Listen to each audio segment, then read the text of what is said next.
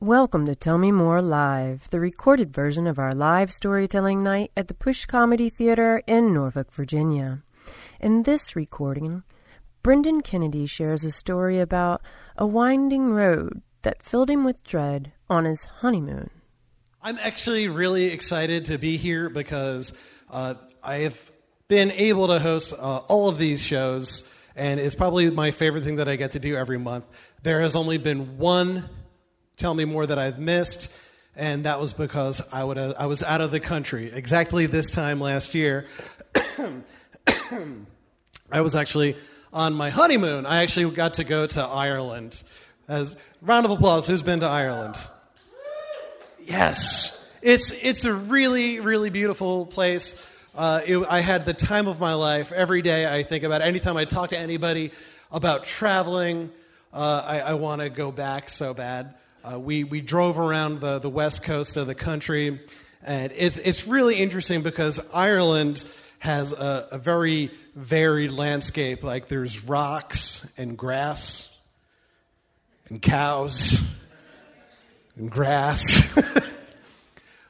But we had the time of our lives. But the thing about Ireland is that if you've been there, you know that the weather can change very quickly. It can be a bright, sunny day, and all of a sudden it'll start raining. It can be kind of cloudy and overcast and a little breezy, and all of a sudden the sun come out. You don't know what's going to happen. And I feel like that kind of happens as you drive throughout the country. And so we were driving through County Kerry, and we stopped and we had a little picnic. It was like the most like little happy white people little picnic that we ever had. We were sitting parked against the beach, and we were looking out into the ocean. There was, the waves were crashing into the rocks.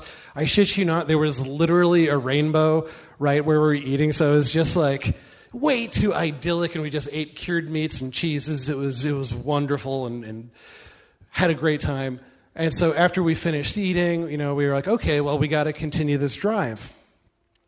And so we just started driving and seeing where the road is going to take us. And my wife sees this sign that says, Connor Pass, this way. And my wife goes, oh, yeah, turn down that direction.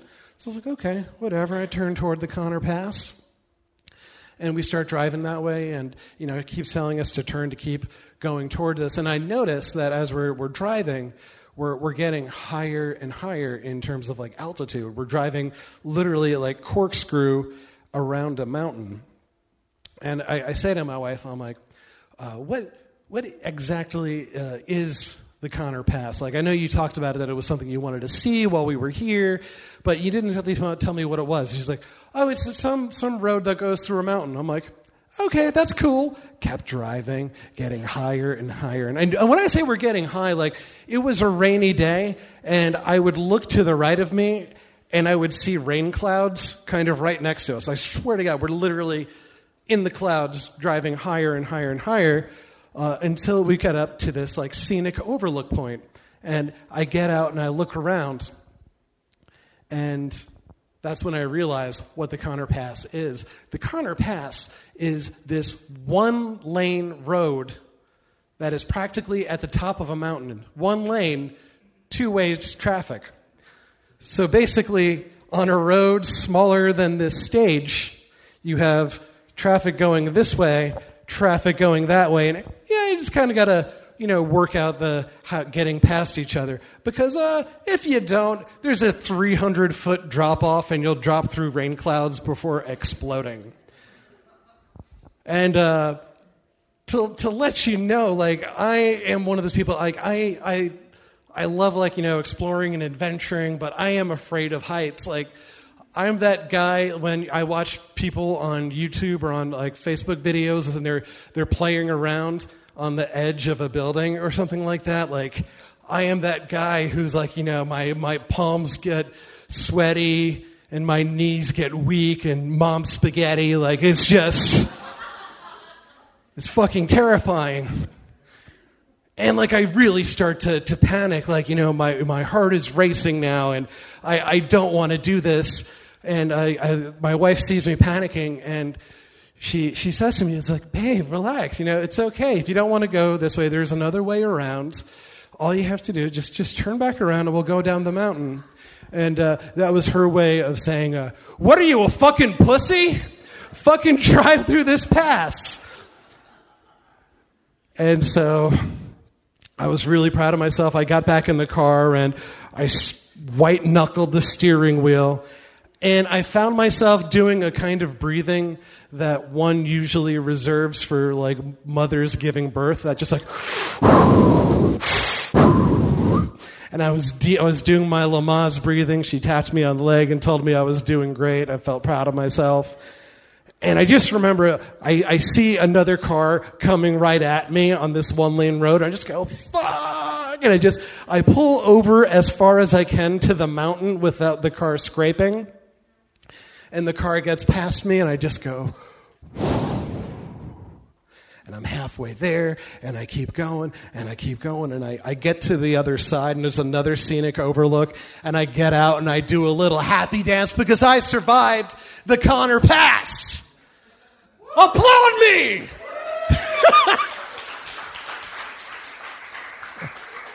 And then, we went back down the other side of the mountain, and we had left a town called Trolley, and we drove through the road, and we got to the Dingle Peninsula, which is beautiful. It's a place you must see if you ever have a chance.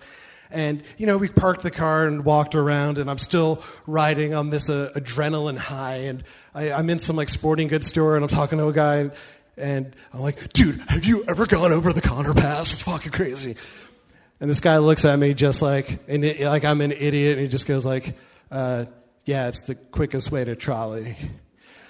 I might as well have said to him, oh my God, have you ever been on I-64? There's 4 lanes, dude.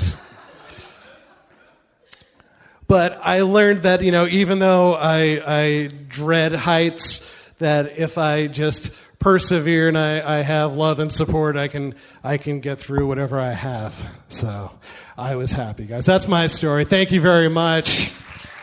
If you'd like to come out and tell a story like this one, or just enjoy the show, visit tellmemorelive.org. That's tellmemorelive.org, where you'll find a list of upcoming shows, submission and contact forms, and more storyteller podcasts. Until next time, thanks for listening to Tell Me More Live.